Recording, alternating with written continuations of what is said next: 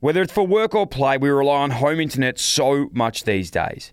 Being connected and staying connected has never been more important. So if you want reliable internet brought to you at speed, switch to Aussie Broadband. It only takes a few minutes to sign up, and their 100% Australian-based support team are ready to help. Aussie Broadband, the actual Aussie way. Find out more at aussiebroadband.com.au. T's and C's apply. Welcome back, Dylan Friends. This week, my friends, we have a really just beautiful, beautiful man. One of the most beautiful men I reckon I've ever sort of chatted with. Just a nice, great guy, and someone that I, absolutely loved. I think anyone that's my age or, above would have absolutely loved this guy when they were growing up watching footy. Matthew Richardson. Big Richo man. He is a star. Love this chat. Yeah, talking about his journey. Firstly, actually loved his chat about Tasmania. Being a Tassie boy, we're both in love with Tassie. Spoke about our favourite parts about that. Moving over to Melbourne, joining the Tigers and how his career sort of worked. And I loved his confidence, and he's such a humble guy, but has that killer instinct and that confidence and that alter ego, when he went out and he crossed that white line and played his footy. So, yeah, loved talking with him about that. Loved talking with him about getting on top of his game. He admits some things that he could have been better at in his playing career. And then we spoke a lot about the Tigers and the impact that that's had on him. Mentors in his career, and then obviously getting into the media as well and what he's up to next. Spoke about his love of music, getting over the States, and much, much more. Hope you enjoy it. Enjoy it. IllyXX.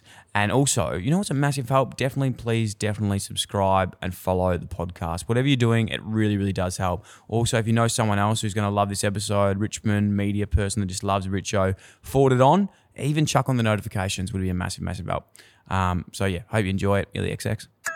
Hi fam, it's Dylan's mum, Deborah. This is Dylan Friends. He's like, you can embarrass yourself? And I was like, bro, do you want me to do all 7 verses? Bit arrogant, didn't know all 7. I've been in a bad team for 10 years and we got a chance to do something pretty special this year. All you can do is put your hand up and say you're wrong. Banter is a way that guys connect, a way that we can kind of play it safe with someone until we get to know them. I try to fix people sometimes. I'm like, Dan, stop doing that. Just listen. And you stack on top of that the habit of not taking your phone when you take your dog. It's easy. They had no other way to get out of the cave, and we either turn our backs on them, in which case they're going to die, or we give this crazy idea a go. Don't forget to subscribe and leave a review.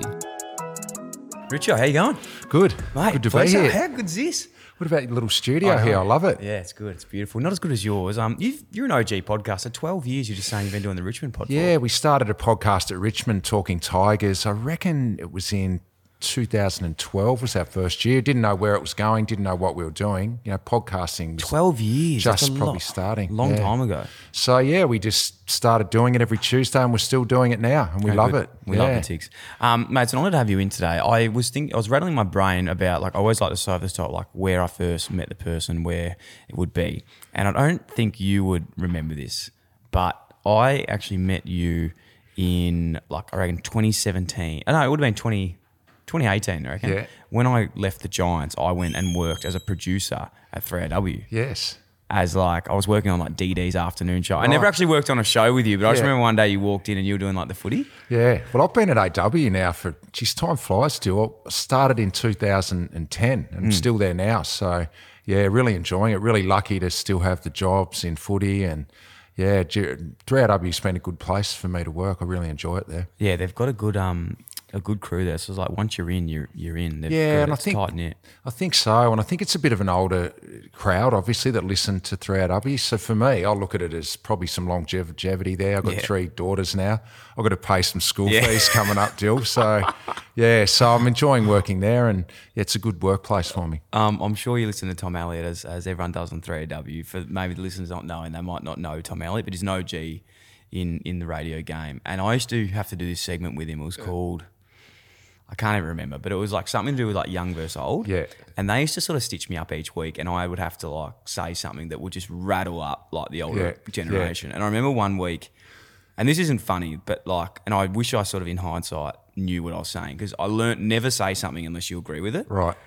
And they made me say this segment saying that when COVID comes back, all the jobs should be given to all the young people instead of the old people. And you can imagine the crowd, I was getting full on death threats through Twitter, and people went on the podcast were leaving reviews. I was like, what the fuck? So they absolutely stitched me. Well, you know what? All those old do people now, they'd be able to get a job because everywhere I go in Melbourne now post-COVID, there's staff shortages everywhere. Yeah, there you go. There's jobs going for everyone. So maybe I actually did a good thing for Yeah, him. maybe. and You get it going. don't have to be young, old. Anyone can get a job. If you They want to can. work now, you should be able to get a job. 100%, especially in hospitality. Yeah, absolutely. Everywhere. Hey, mate, let's jump into you. And one thing I do love about yourself as well that we we're just talking about off air, I'm so sick of ex-footballers and sports people.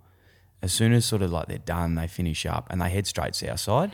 I think you and I'll give you the king, I might be the prince of this, but North Siders for life, and it needs a bit more respect where the game is. But I sort of like it. It's a bit more quiet on our side. We do what we want. We're not about the showbiz. Yeah. It's a nicer bunch of people. Well, I probably did both, Dill. Like when I first got to Melbourne, I lived out in Vermont South with some family friends for 18 months. And I loved it because I settled into Melbourne. But once I found my feet, I always wanted to get north side. That's where I felt at home. And I lived in Carlton for years. Beautiful. I lived in Fitzroy.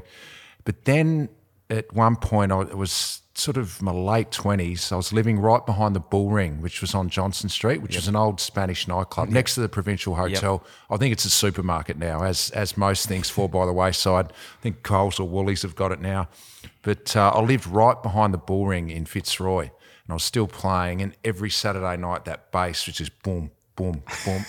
I couldn't sleep. So I was going to games of footy on no sleep, and I thought, I need a change. So I went down to Elwood, which if you're going to live south side, I feel like Elwood's the suburb, don't you reckon? I will let that one pass. Like my sister and partner live in Elwood. It is beautiful, but gets any further than that, it's a bit yuppie. Well, there's nothing to do. Yeah. You're bored out of your brain. So I lived in Elwood, and I had about 9 years there, but I always felt drawn back to the north. So 3 years ago, we bought a house in Northcote and moved back, and I won't be going back now. Yeah, 307. It's like the Berlin Wall, the Yarra River. It is. It's I don't know. It's something about it. Good people, good community. It's fantastic, and that shows your roots too. Because I don't want to fanboy you too much, but I love your sort of living arrangements, and not by choice, but even like being a Tasmanian. Yeah. I'm sure you're a big listener of the show, but I'm seriously the number one ticket holder of Tasmania. Yeah. For someone that's not from Tassie, it's probably my favourite place in Australia. Yeah. I was down there on Monday in Launceston, and every time I go back there, I couldn't wait to move away from Tassie when I was a kid because I wanted to get to Melbourne. I wanted to get here and play AFL footy in the big smoke, and I've loved every minute of it. But whenever I go home now, I feel more drawn back to it, and it's just kicking goals, Tassie. So if you want a week away, you go down there, grab a car, or do whatever you want to do. But you need more than a week probably. But yeah. It's a great place to go if you want to do a foodie sort of weekend, go and experience some great cuisine. If you want to go walking, get out in the wildlife, there's plenty of that as well. It's got something for everyone. Give us your sort of tips of like where you'd go in Tassie. If you're sending someone away, your top 3 or 4 establishments that you'd send them to, where would you go? As far as towns or anywhere, like anything you like doing? Because I went to a pub over there once, a club. I think it was called. You go first. It'll come back to me. Well, I'm from Devonport, the northwest coast, which probably gets ignored because people go to Tassie, they go to Launceston, they go to Hobart, they go down the east coast and do all that sort of stuff. But look, I'm from the northwest coast, so for me, you've got to experience that as well. So check out Devonport. If you go down on the boat, don't get off the boat in your car and just drive straight to Launceston. Actually hang around, have a look at the northwest coast, which is where I'm from. Plenty of things to do there. Then you go down to Launceston, go up to the Tamar Valley and do all the wineries up around there. Do you like golf? You're a golfer, aren't you? I'm terrible. I love golf. I went to Barnbougle recently. You got to do that. Got to. I mean, that is just amazing. I'm not even a good golfer, but you go up there just to have a look around. The beach, I've never seen a coastline actually quite like it. It looks fake. It looks genuinely fake. Yeah. So the Bridport Distillery too. You've got a new distillery there. It's very cool. So do all that, and then obviously probably drive down the east coast. And I mean, there's so many great places now, and then into Hobart, and probably you spend probably 3 or 4 days in Hobart, and there's all you got to do is walk in Hobart. You just get out your walking shoes and walk around, and you'll find something to do pretty quickly. I'm sure you would have got in this area early, but Battery Point when I was there, is like. I couldn't believe how beautiful it was. Yeah. Like the houses and the pubs and it's a great little pub up there. Pub. Yeah. Shipwrights Arms, is it? I think, and they have like the little wooden handles. It's unbelievable. Anyway, that's for Tasmania. Shout out to them if they're listening. Should we have a team? Oh, I reckon 100%. Yeah, 100%. And what this whole thing around like people saying, North versus South, I don't think it's really a thing. As soon as there was a team there, they'd all just band around it for sure. Look, it is a little bit of a thing if you live there and if you live up north on the northwest coast, you probably haven't got a lot of reason to go down to Hobart. Yeah. But give it a reason and they will. Are they saying though that they would rotate the games, or would they have to be stuff in Hobart? I think there would be a few games in Launceston, but if they build this new stadium in Hobart, predominantly you would be based there. Yeah. But if you build it, they'll come, and I think that's what will happen with the Tassie AFL team. People in Devonport, up in Burnie, they'll travel down for their own team. They're not going to travel down there to watch North, with all due respect to North Melbourne and whoever else is playing down there. They're not going to drive 3 hours. If you're not a North Melbourne supporter, they're not going to drive 3 hours to see. They'll drive 3 hours for their own team, though. Yeah. So it's time. Yeah, no, I'm excited. Hopefully something happens there. Look at the jumping jacks. Yeah, exactly. It's unreal. Mate, let's get into your story. As much as I'd love to talk about Tassie all day. Father-son pick to the Tigers. How did it all come about? Yeah, so I was a Richmond supporter, Dill, probably like you were obviously a Carlton man following your dad, and I was the same following my old man who played at Richmond in the 60s. So I never saw him play. He retired the year that I was born, 1975, but he'd moved down to Tassie by this point. But I knew he played for Richmond growing up. Clearly, I followed Richmond. The year I really probably discovered them was 1980 when they beat Collingwood in the grand final. And I remember that day, it all sort of clicked, right? This is the best team. We're smashing Collingwood, this team that everyone seems to not like. And my dad played for them. So I thought, this is it. This is the team for me. So, I was a mad Richmond supporter. We made the granny again in 82 and Carlton beat us. Should have won. We were mad favourites. Helen Dimenko, the stripper, come out on the ground. And that was the end of the Tigers, I think. So, we lost that year. And then, we're in the wilderness for a lot of years there, the Tigers. But I was a passionate supporter, a Nuffy Richmond supporter. And, at the end of 1992, I got the opportunity to come over, father-son rule, which was great.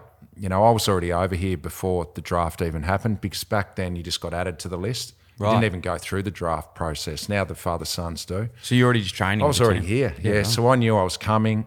I signed up around 1992. I actually came over here and watched Richmond play the Adelaide Crows. At the G, they got pumped by 10 goals, and I signed up straight after that game, signed a 4-year deal and moved over probably 3 or 4 weeks later. Unbelievable. What were you like when you first came over, being a young kid, obviously moving into state? Yeah. Were you quiet? Were you up and about? Like, how was it? Pretty quiet. Yeah, I was pretty determined to go well. Yeah. Like, I had a fierce desire, I guess you'd say. So I trained hard. That was something I prided myself on. I always tried to train harder than everyone else. So, trained hard, played on the weekend, but we had to work full time then, Dill, in between. So I worked for MLC Insurance in the city. Wow. Yeah. So lived in Vermont, up at 7 a.m, driving down the Burwood Highway into the city, worked 8 till 4, in the car, off to Punt Road, trained, wouldn't get back to Vermont till 9 o'clock at night. What were you doing? What sort just office clerical sort of. Yeah. Was that a job? Was it making coffees? Yeah. It was a real job. Was it like, were you in that sort of field, or was it like sort of someone from the club sort of pushed you into it? It was just a job that they found for me. Definitely not something I was into, selling insurance. But I was just more an office boy, really, doing the mail. So I'd be doing mail, making coffees Monday to Friday, and then playing on the MCG Saturday. And that's what it was like. It was semi-professional. Yeah, but I just had my head down and went to training and went home, yeah. Fucking hell. What was like the early, because this is something that I think when you leave footy, and people might have, people got a lot more memory of you than they do of me, but someone will come up to me and sort of be like, oh, did you play with Brendan Favola? Like, what was it like? I was like, he fucking retired like 7 years before I was even there.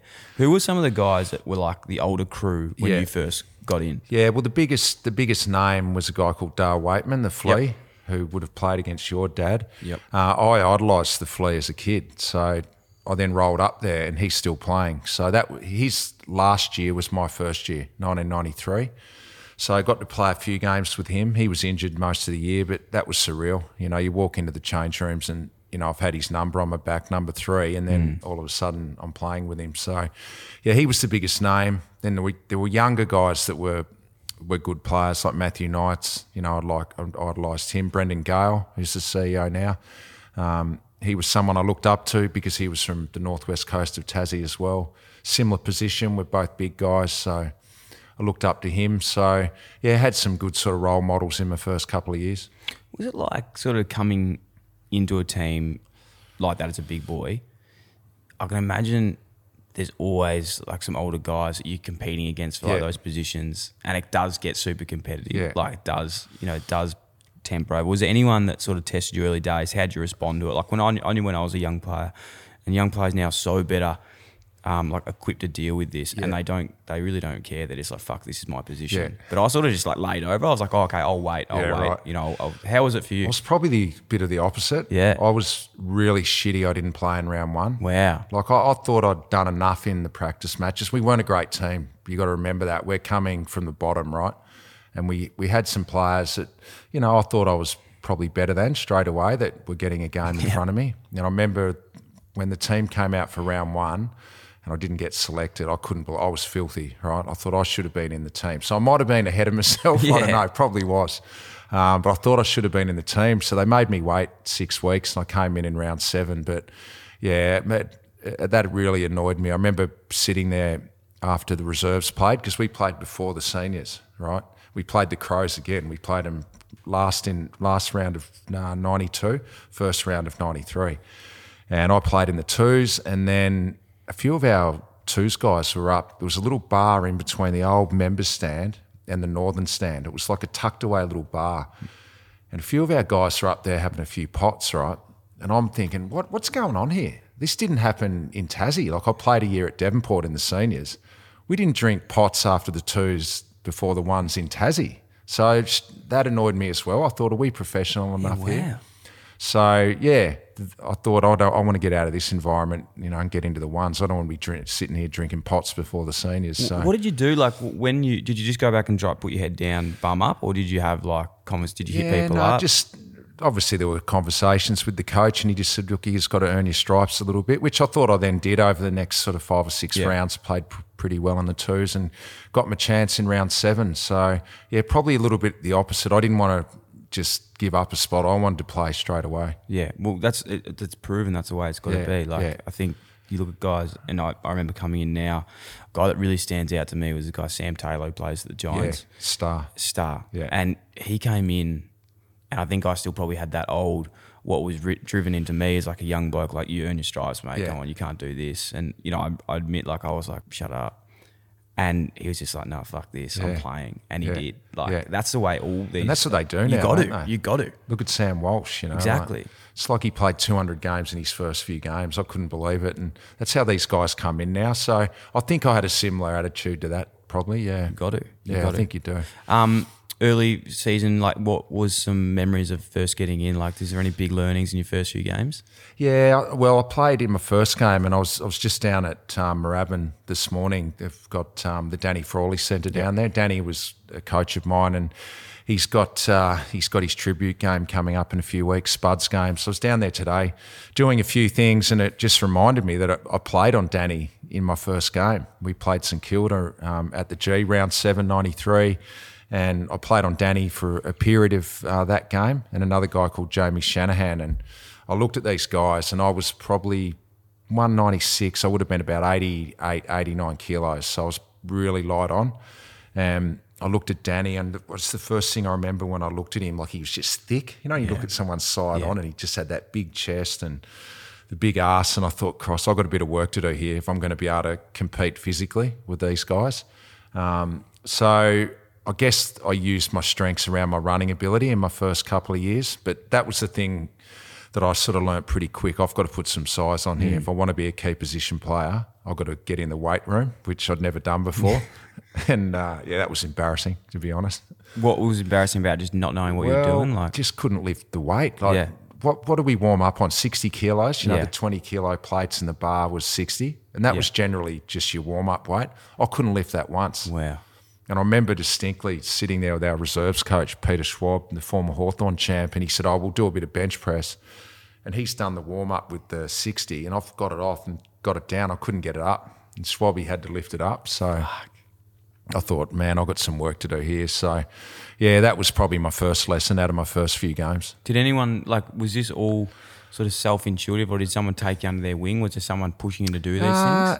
No, I got told pretty early days, just pick out the best trainers and you'll know who they are pretty quickly. So when I first got to the Richmond, I realised Craig Lambert was probably, you'd know Lambie. Yeah, from Giants. Lambie was a hard trainer.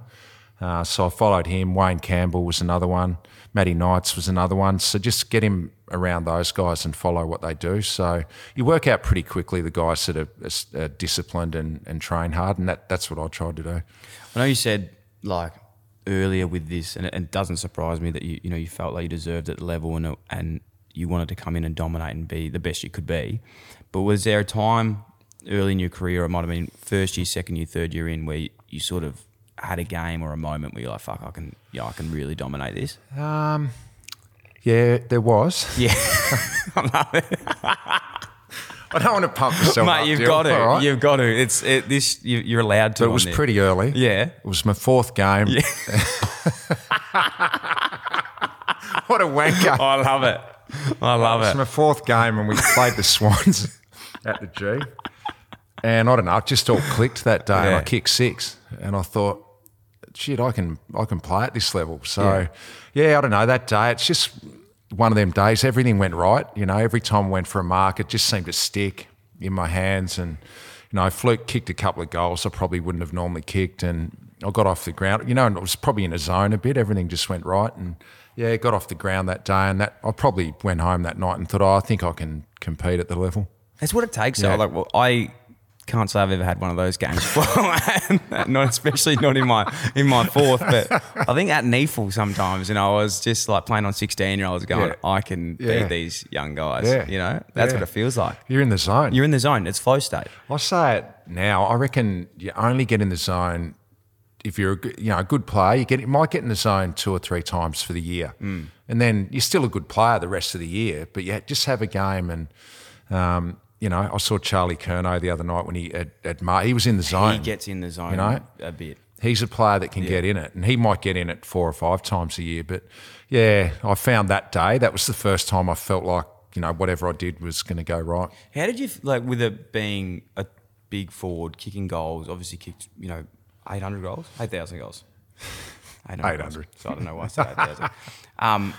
You get in these positions where, it's especially playing in a team where you're not scoring a lot of the time, it can get lonely. You can really get yourself out of the game. You can struggle to play forward. It's easily, hands down, the hardest position on the ground to play. It's the hardest, but it's then the best, Yes, it is the best if things are going your way. If you're going your way. If you're in that state.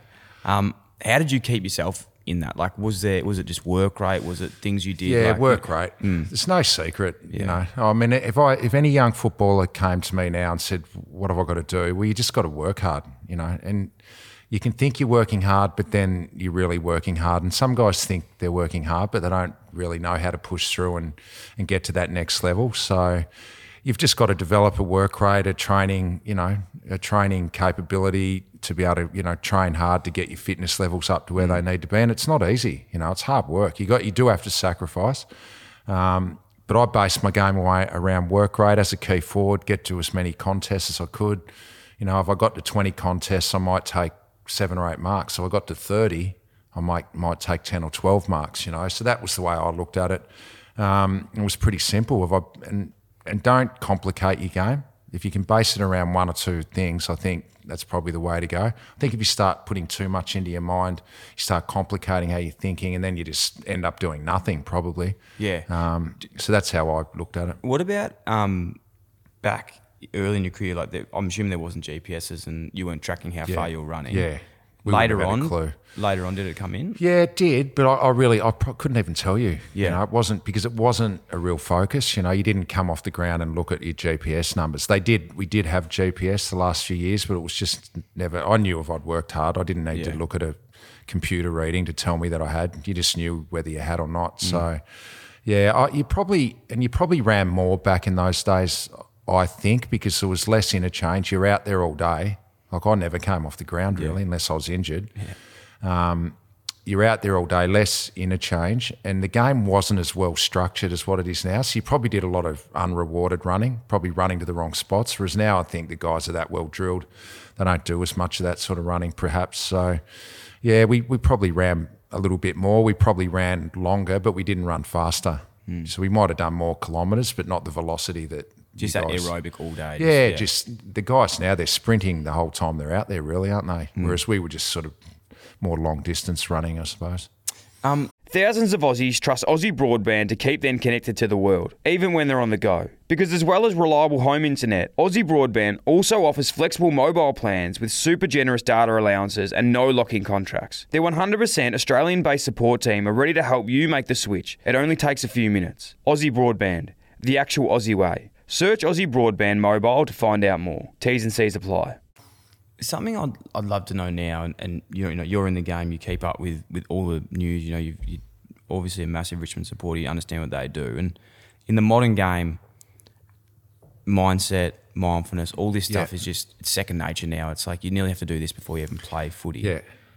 Was that ever something that crossed your mind when you were playing footy, or even like doing it without even knowing you were doing it? Like, do you look back now and go, fuck, maybe I was doing this while I was playing? Yeah, probably, definitely not early days because it was, you know, you just did what you were told, and that would have been nonsense probably. There would have been guys that were doing it, and they would have been, you know, people that thought a little bit differently, but there was never any meditation or mindfulness stuff, definitely not in my first probably 10 or so years of playing, definitely towards the end. I actually did my own leadership course when I was 29. I got to a point where I reckon I'd stagnated as a player. I wasn't sort of doing what I wanted to do, or probably wasn't getting the respect I thought I should have been getting, but it was my own fault, really. I went and did a course where I sat down with a guy once a week for 6 months, and we'd just sit there and talk, and a lot of that was based around mindfulness and just being calmer and all that sort of stuff. And I played better footy probably in my last 5 years. I was way more consistent and played good footy, so it definitely helped. What did you learn in it? Like, what were the key factors? What did you have just to improve probably on? Being in the moment more, being calm and not worrying about what everyone else thought of me. I probably used to worry about what was written in the newspaper. Really? You know, I'd get online and I'd be looking at forums and reading nonsense from Johnny Smith down the road, let it get inside my head. You know, I'd wanted to probably please too many people. So when I learnt to block that out and just focus on what really actually mattered and just be a bit calmer about my thought process and all of that sort of thing, I was probably playing angry all the time, you know, and that wasn't playing that well because of it. So, yeah, once I got that under control and my mind under control, I just played so much better, and I really wish I had done it a lot earlier, you know. It's crazy, like perception versus reality, isn't it? Because like you look at, you know, me growing up watching you play, I wouldn't have thought that you would have cared what anyone would ever think. Yeah, no, too much. Yeah, too much. Like I was looking at big footy and stuff like that. This was before Twitter, right? So that was probably where you found those sort of comments. I went looking for them almost. It was like ridiculous. Did you find that it, like, did you do it for motivation? Or were you at times probably. But I did it also to probably get a bit of gratification, right? To get a little bit of reinforcement, a bit of positive reinforcement. So if I had a good game, I'd be looking at it. Yeah. I'd be reading all the good comments, but then if I had a bad game, I'd be reading them as well. So it was probably a bit of ego involved as well. Yeah, no, I can definitely relate with that.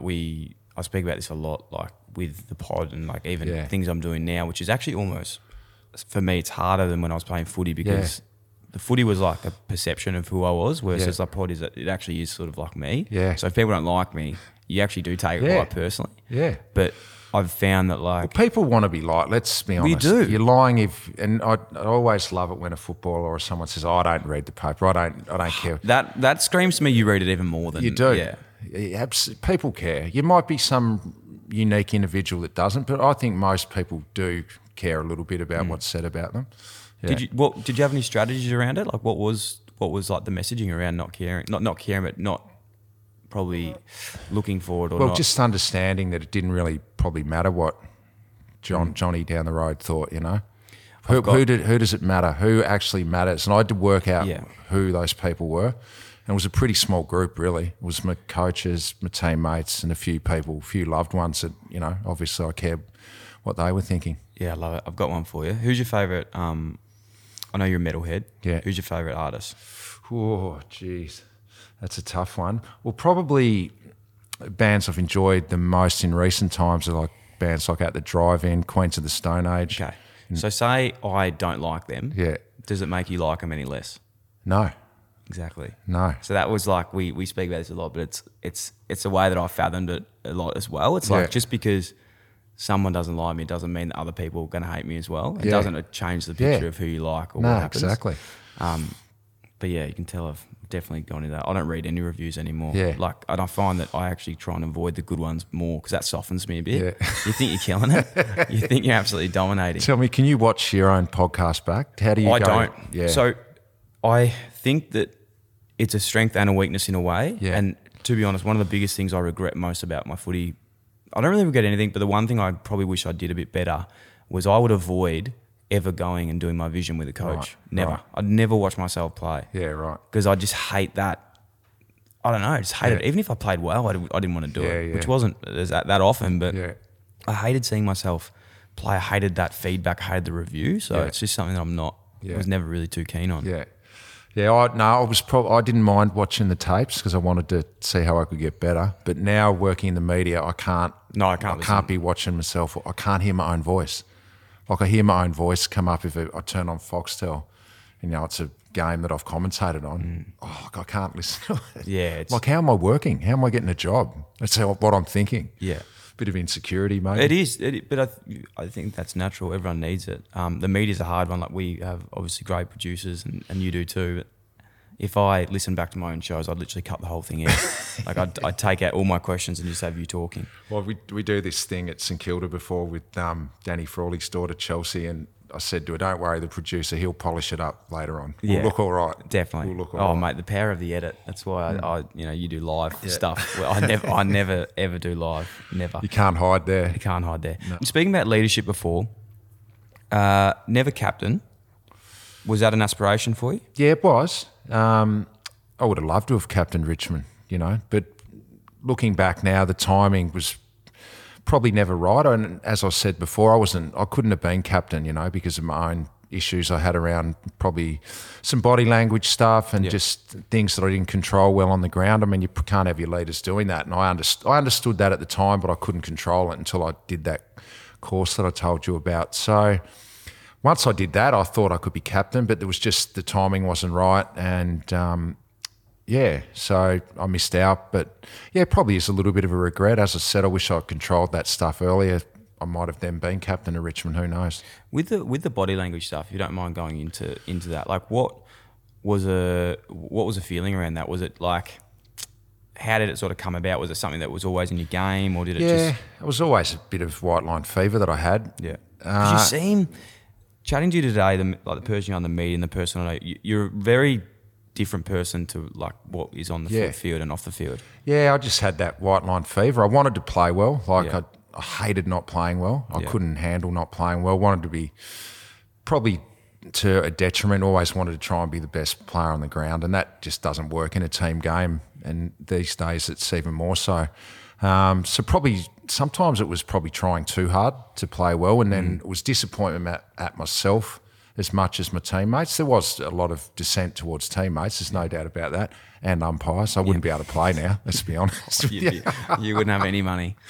Yeah, so look, it was just a combination of all of those things. And as I said, I did get it under control later in my career, but it was always that way as a kid, I always spat the dummy a bit, and I don't know why. I don't know where it comes from. I've never worked that out. Was there, we've worked backwards here, but was there a turning point that you went, fuck, I can't do this anymore? Like, was there a conversation had? Because was Danny did he drop you? Yeah, that's right. Yeah, it was around Danny, and I always thank him for that. He dropped me straight after. I reckon this is the quickest a player's ever been dropped. Wow. So we played Carlton at the G on a Friday night, and I had an absolute stinker. Oh, I've already beat you. I've been dropped at 3/4 time before. I've already beat it, yeah. Oh, you've Sorry, that was Mick, yeah. Yeah, really? Yeah. That's good. It was when the sub was on and just like, you're not playing next week. Did he really told you that? Yeah. Well, you've beaten me. I was like 3/4 time, like done. Yeah. Like, you dropped. Yeah, so anyway, after this game, I had a mare. I showed some dissent towards a young player, a guy we all love, Dave Roden. He was in his second game. Yeah. And I did a little handball over the top, and Dave fumbled it, and it went through for a point. Should have been a goal. And I lost it, and there was a few other things in that game that weren't right. And I was driving home to Fitzroy in my car after the game, and the phone rang, and it was Danny, and he just went off his brain. Like, I couldn't even understand what he was saying. But then the last little bit, he said, "You won't be playing next week, you dropped." And that was probably when the penny dropped and when I started to, search for some answers with it. Far out. What was the effect like with Was there a strong enough leadership group maybe at the time that pulled you up on these things as well? I mean, it happened all the time. Yeah, but just it doesn't click until it clicks with you. Yeah, I got told all the time, and I knew it, and look, it wasn't every game. You look at highlights on telly, and the perception would be it was every game. It wasn't every game, clearly, but it happened quite often. Yeah, leadership groups got me in, and I tried and did a lot of, I went and spoke to other people about it at times, but I never really was able to master it and get a finger on it until my late 20s. But it's a funny one as well, because it's like what weakens us actually is our strength as well. Like if you're not in that mindset, you're not kicking bags, you're not playing well. Well, probably now though that I would have been doing some meditation before the game. You see players now doing all that stuff before a game, and that's probably what I needed. I was probably hyping myself up, listening to music on my Walkman. It wouldn't have been the phone. I would have had some heavy music on, getting myself even more aroused into the game and my emotions up. Whereas I probably needed to go the other way, perhaps. And come down. I always thought that, like, if I was to, speak to young players again, I was a bit the same in terms of, like, used to think that I had to be like bit of bumping rah-rah. people, rah-rah. And I just knew, like, as soon as I just like stopped that, like, I enjoyed the game. I wasn't freaking out the whole time. Didn't have like this massive peak of energy and anxiety. And you just go out there and enjoy it. It actually is a lot easier. Exactly. And that's been proven, hasn't it, recently, with what a lot of the teams have done. 100%. Tigers, obviously, the success didn't come early enough throughout your career. Was there ever a time when you thought you would leave? Not really. Because at the time as well, like Richo Tigers, still one of the biggest cult figures at that time. Like it was just huge. Yeah, look, I guess I loved Richmond that much. I never really thought about it, There were a couple of instances where I think the club even thought about it. I remember once under Danny, there was a bit of talk around going to Hawthorn. Perhaps the club were even thinking about maybe moving me on. That was at the end of 2003. I also spoke to Dennis Pagan once when he was coach of Carlton. Wow. Went out to his house. But I in my own mind, I went out there to talk to Dennis because I respected what he'd done in the game. But driving away from there, I'm like, I couldn't leave Richmond. Once in the late 90s, Freo had a bit of a crack. But I never got to the point of even really talking about money or contracts with other clubs. And I guess the driving force behind it was always, if I left Richmond and they had a good year the next year and played in finals or had a good run and made a grand final, I wouldn't have been able to live with my decision. So that was why I didn't do it, How did it feel when the Tigers started going well? Well, a lot of people have said to me, you're jealous of the success that they've had. It couldn't be. It's a polar opposite. I couldn't be happier. I'm a Richmond supporter, and as soon as I finished playing, I went back to that supporter. And I have to hide it when I'm doing Richmond games in the media. Some would say I don't. I couldn't have been happier for the club and everyone involved in it because I had good friends that were still involved. Like Brendan Gale was the CEO. Guys that I'd played with and they'd started their career like Jack Rewalt and Shane Edwards and Trent Cotchin. I didn't have a lot to do with their careers, but I played with them for a couple of years. So to see them get success was great. But just the club and the supporters more than anything, I was just happy for the Richmond Army, and there's so many of them. They've been so loyal for so long, and to finally get there, I think a lot of Richmond supporters, including myself, I'd blocked it out. I didn't think we were ever going to get there again. I didn't even think about it. I just thought it's never going to happen. So when it happened, it was just incredible. Just the best day I've ever had at the footy in any sort of capacity. And to be able to be out there and be involved on the day and just see the emotion in all the Richmond supporters, that was what made it so good. I think like when you leave footy, you realise it's like got nothing to do with the players. It's all about the fans. And you can understand why they get so emotional. It's literally their lives. Oh, it is. It really is. I mean, you look at what happened here through COVID. I mean, what would it have been like without the footy on, sitting at home every night? The footy was something to look forward to. And that's what we love about the game, It keeps people together. It keeps them connected. The passion it brings out, the emotion, That's what it's all about. And without the fans, there is no game anyway, Exactly. So that's what it is. A quick one on when you're finishing up your career. You obviously came through with a lot of good players. So Koch, Edwards, Rewalt, was you saying, one Alex Rance as well. Yeah. Who stands out from those guys and that you just walked in the door and you went, fuck, these guys are ready to go? Or as even maybe some of them surprised you? Look, and then the last one, was when we had Rancy on the show a while ago. And I think he told one of his most embarrassing moments, and it was when he was telling you to run through the cones at training. I'd love to hear that from your word of mouth now. Yeah, well, that did happen. I was pretty shocked at the time. But I probably when I walked away, I thought, no, good on him, he's competitive. What can you set the scene of what happened? What sort of Monday recovery? Was it a midweek session? Can I just say firstly my first impressions of Alex Rance, just so before we get on to that. Yeah. So he'd been drafted as a high draft pick. I think he was a priority pick. So we got him over from Perth. And remember back then the older players like myself. So I was a 14, 15-year player by this stage, right? So my body, I'm just hanging on anyway, right? So I've got a few extra weeks off. In fact, Terry Wallace gave me the whole pre-Christmas off in the last couple of years just so we could get through. So that's where I was at, right? So he's come across, and his first day at training, they had all the draft picks out and they were doing run-throughs from the goal square to goal square. So what's that, 150 metres? Yep. And it was just meant to be some gentle run-throughs, probably 70, 75%. Rancy had to win every one, didn't he, by 30 or 40 metres. And I remember I went down there just to have a look. I wasn't training. I was standing in the race, and that was my first impressions of Rancy. I'm thinking, this guy, I don't know if he can play, but he's going to have a crack, right? And that's how he played his footy. He had a massive crack, and then he ended up being one of the all-timers at the club. So then I come in and I finally rejoined training, and they probably should have told the younger guys that I was just out there just to get through, right? I didn't have to push through to the cones. I've done the Day hard one work. pre-season. I've done my hard work. I'm just purely out there just to get a bit of run in my legs and just get through, not get injured was probably what I was trying to do. Yeah. So we're probably doing some strides around the oval on the bend, right? Some 200s. And I was sort of running inside a few of the cones, probably to make them about 180 just so I could get through. And Rancy screamed out at me to run around the cones. And I was a bit taken aback. I'm like, is he really telling me to run around the cones? But in fairness to Alex, they probably should have told him and just given him the heads up that I was just doing a modified program.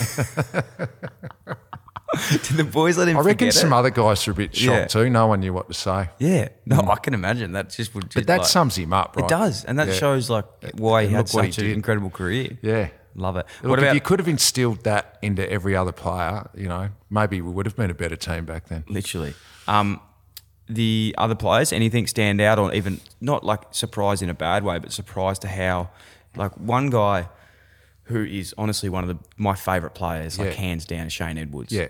But when he was so young, to see what he's done now, I'm like, he just keeps getting better and better as he keeps going. Yeah, he does. Yeah. Well, Shane, he probably has surprised me a little bit what he's been able to do. He's going to be a 300 gamer at the Richmond Footy Club, joining only about 5 or 6 guys to have done that. Three flags. Yeah. But when Shane got here, he was 17, but he looked 15, right? Yeah. Some guys just look really, and his body, he seriously looked like a year 9 or 10 guy. He had no mass on at all, and he's still very slight now. But he always was elusive, and you knew he had the skills. But mate, some of his first few games, I thought he was going to get killed. I remember a game at Footy Park. I reckon Mark Rasciuto tackled him, and I thought he's not going to get up. Yeah. Right.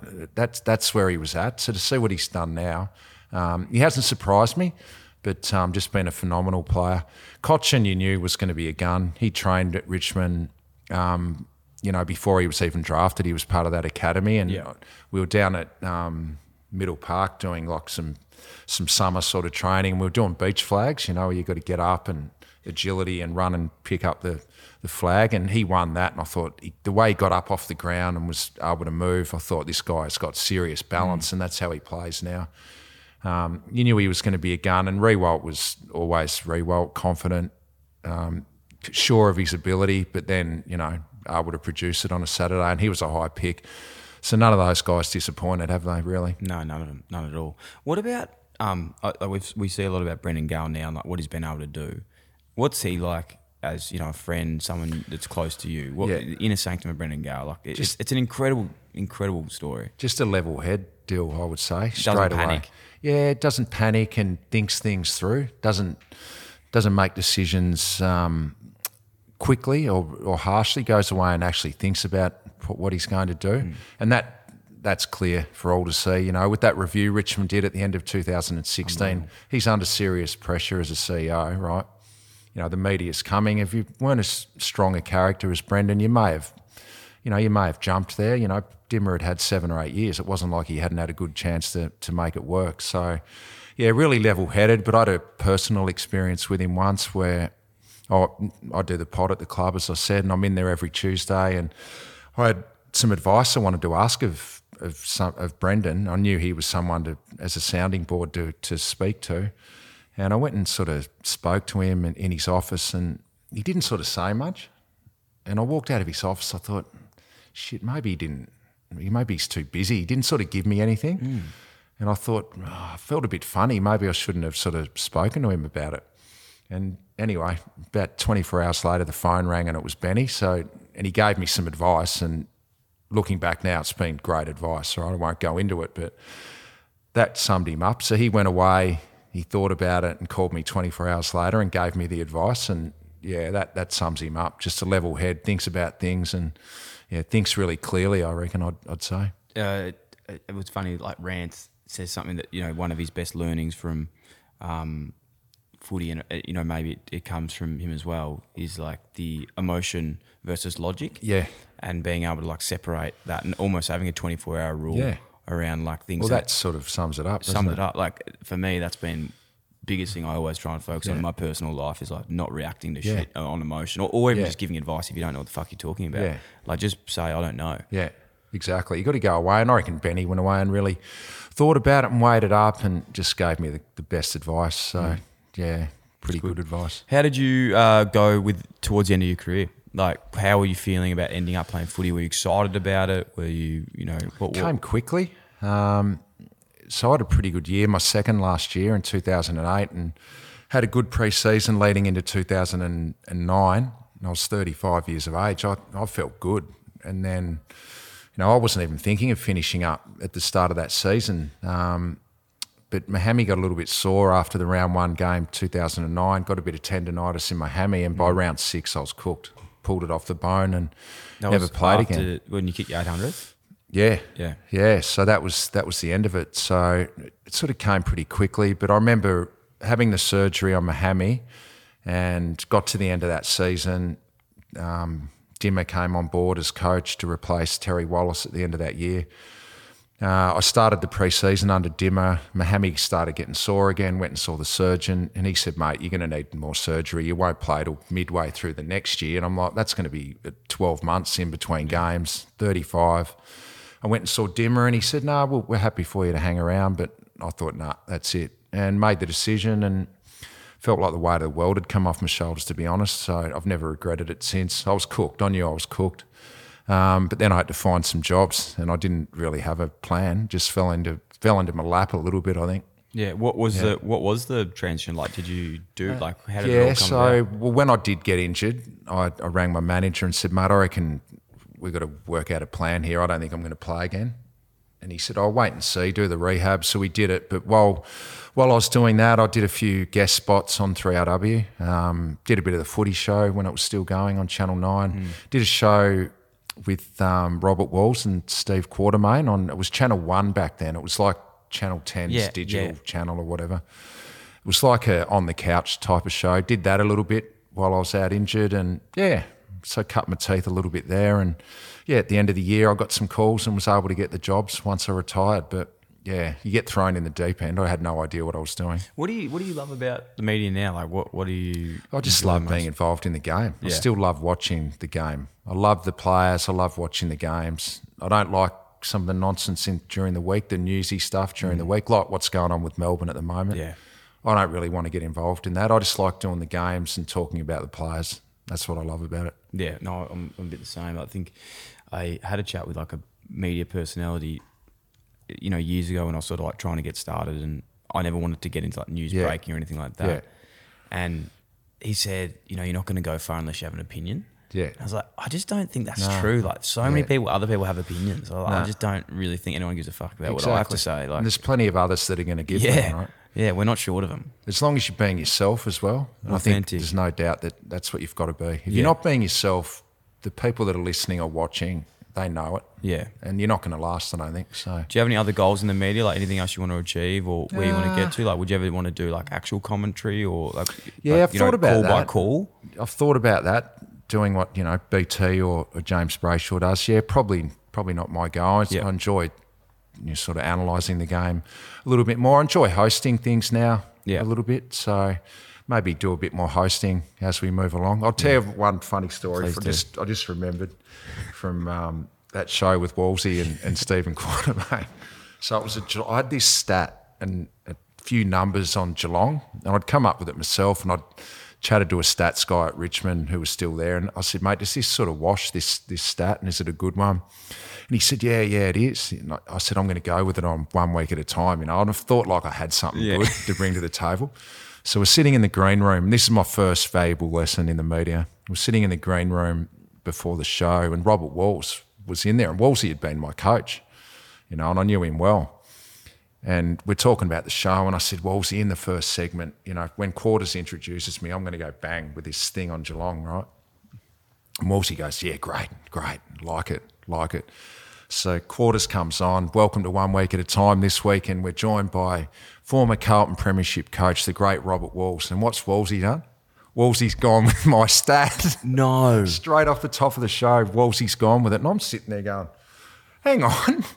So then I get introduced and I just had nothing. So if you've got any good stuff, keep it to yourself. That is unforgivable. Yeah, Wolsey. And we went to the ad break and Wolsey just looked at me and grinned. I thought, I feel like that's not out of character. Yeah. No, not happy with that. Whereas a Bruce McAvaney, he gives you stuff to use. Yeah. Well, you want to be that sort of team, mate. It was pretty funny in hindsight. But fuck. Yeah. No, not for me. I don't have much good stuff, Dill. You got plenty. You got plenty of good stuff. What about on the boundary, like funniest sort of interaction with? I can imagine there'd be people hanging over the fence all day. Yeah. Is anything stand out that just shits you, or people come up and you say each time? There was a guy at Freo once at Subiaco, and we were right on the boundary line, and there was a lot of Freo supporters on the dugout, sort of listening, and we were like here to your sign away, like they were right there, so they could hear what I was talking about. So it was half time of a game, and they were crossing down to me, and we were going to be talking about goal kicking and the fact that Freo had missed some big chances. We had some vision of some real easy misses at goal, and this guy had watched the whole lead up. He'd watched us looking at the vision in the ad break and what we're going to talk about. And we come on live and I start talking about goal kicking, and this bloke just starts spraying me about my own goal kicking. Yeah. Right? I wasn't a great kick at goal. And he just had some good stuff around my percentages and my numbers, and he just kept peppering me while I was trying to deliver it. And then I lost it. I just burst into laughter and looked at him, and it stuffed up the whole cross. Was it live? Yeah, it was live. Oh my God. And I had to turn around and just say, well played to this guy. It was pretty good. Yeah. Oh, mate. That's one thing that sticks in my mind. Oh, they're always yelling out, but half the time you've got the earpiece in. Yeah. You know that they're saying funny stuff. You just keep going. But you just got to plough through. Well, it's like you were saying before in play, so they don't read the newspaper. It's even when you say, can you hear what's over the boundary line? Yeah. If you're walking up the boundary, you can always hear what people are saying. Yeah. Even though you try and pretend that you don't. Yeah, you can. It's always there. Hey, mate, you've been so generous with your time. Last thing I want to touch on is your love of music, because this is super interesting. Yeah. Heavy metal. You love your metal? Heavy metal or metal? Is there a difference? Well, you've got different degrees of metal. Like I wouldn't say like death metal where they're just sort of screaming and that really screamo, hard, fast guitars. So probably not to that extent, but stuff like, I do like stuff like Metallica. I loved that early Metallica sort of sound. So plenty of that, but I can pretty much listen to anything. I wouldn't say that I'm just heavy metal. Yeah. Are you a vinyl guy? Yeah, I love my vinyl. Yeah. Got plenty of records. In fact, I got a new record player recently, and I had to go get a new amp for it. And then my mate said, I don't go buy a new amp. I've got a really good old system. And he gave me an old CD player as well. Yeah. And I've got like about 600 or 700 CDs there. So during COVID, I was whacking them out. I could say I could listen to anything, but probably more stuff like At the Drive-In, Queens of the Stone Age. Love a band called Faith No More. That's probably where the genre I love the most sits, yeah. But I can listen to anything. Queens of the Stone Age reminds me of like Year 9. Does just it? like iTunes, CD. Used to have that album on all the time. Are you into the Foo Fighters as well? Yeah, I love the Foo Fighters. Have you seen the Foo Fighters doco? Yes, yeah. One of the best things I've ever seen. Like I didn't realise how broke up, change over, how many people come in and out of the band. Yeah. He strikes me, Dave Grohl, as being a guy you'd love to meet. Yeah. You know, he seems like one of the good guys. Just on Metallica as well, true that you went to a live concert with Metallica taking One Breath to Lydio. I did. And I think you were front row, maybe just near the mosh pit. Yeah. And the whole mosh pit turned around and gave the Richo chant to you. It did happen, yeah. But the lights came on, so it was in between the support band and Metallica coming on. You know, they turned the house lights on. It was at Rod Laver. So it gets pretty bright in there, and myself and Brett were standing there, and all the lads in the mosh pit, who were my vintage, right? Yeah. My vintage, sort of 40-year-old dudes with long hair. Reliving our youth a little bit. So, yeah, they turned around and gave me a bit of a chant. I was pretty happy with it. You know you're a big dog, especially in Melbourne and then in the metal industry when that's happening at a concert. No, it felt pretty good. And then the concert started. We had a good night, yeah. Getting over to the US, seeing anyone, like who's sort of on the hit list? Have you got any trips planned? Like, what's happening? Yeah, I haven't been. I went to the States at the start of the year. Where do you go in the States? I've got a mate who is caddied on the PGA Tour over there for a long time. Yeah, he caddied for Cam Smith, actually, recently. Did a few Is he going tournaments. to the Open? No, he's not. No, he's not going to the Open this year. But, yeah, he's a good mate of mine from Melbourne. Matthew Tritton, a great mate of mine, and he's married to an American. So he lives in a place called Cardiff, which is in San Diego County, right on the Pacific Ocean. So I get over there pretty much every year and stay with him and his family and just get away. It's a great part of the world.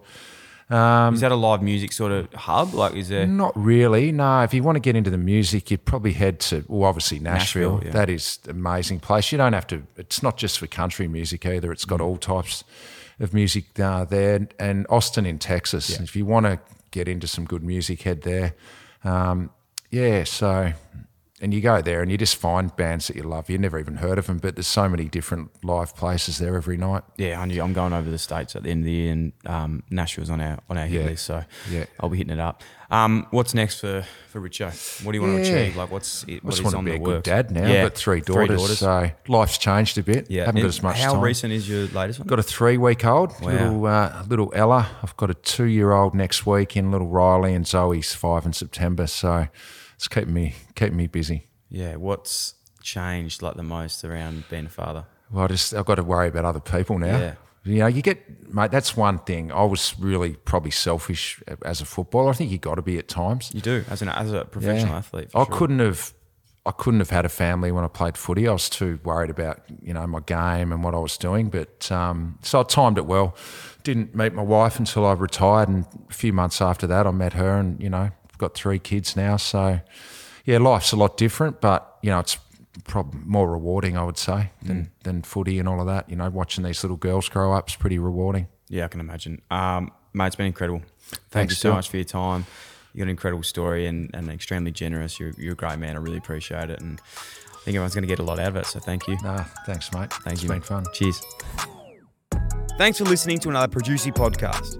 If you enjoyed the show, that'd be a massive help if you could like, follow, rate, subscribe, tap the bell, leave a review, or even share with one of your friends, or you could do them all. If you want to get in touch to share feedback, suggest a guest, or advertise with one of our podcasts, then email hello@producer.com. Thanks for tuning in. IllyXX.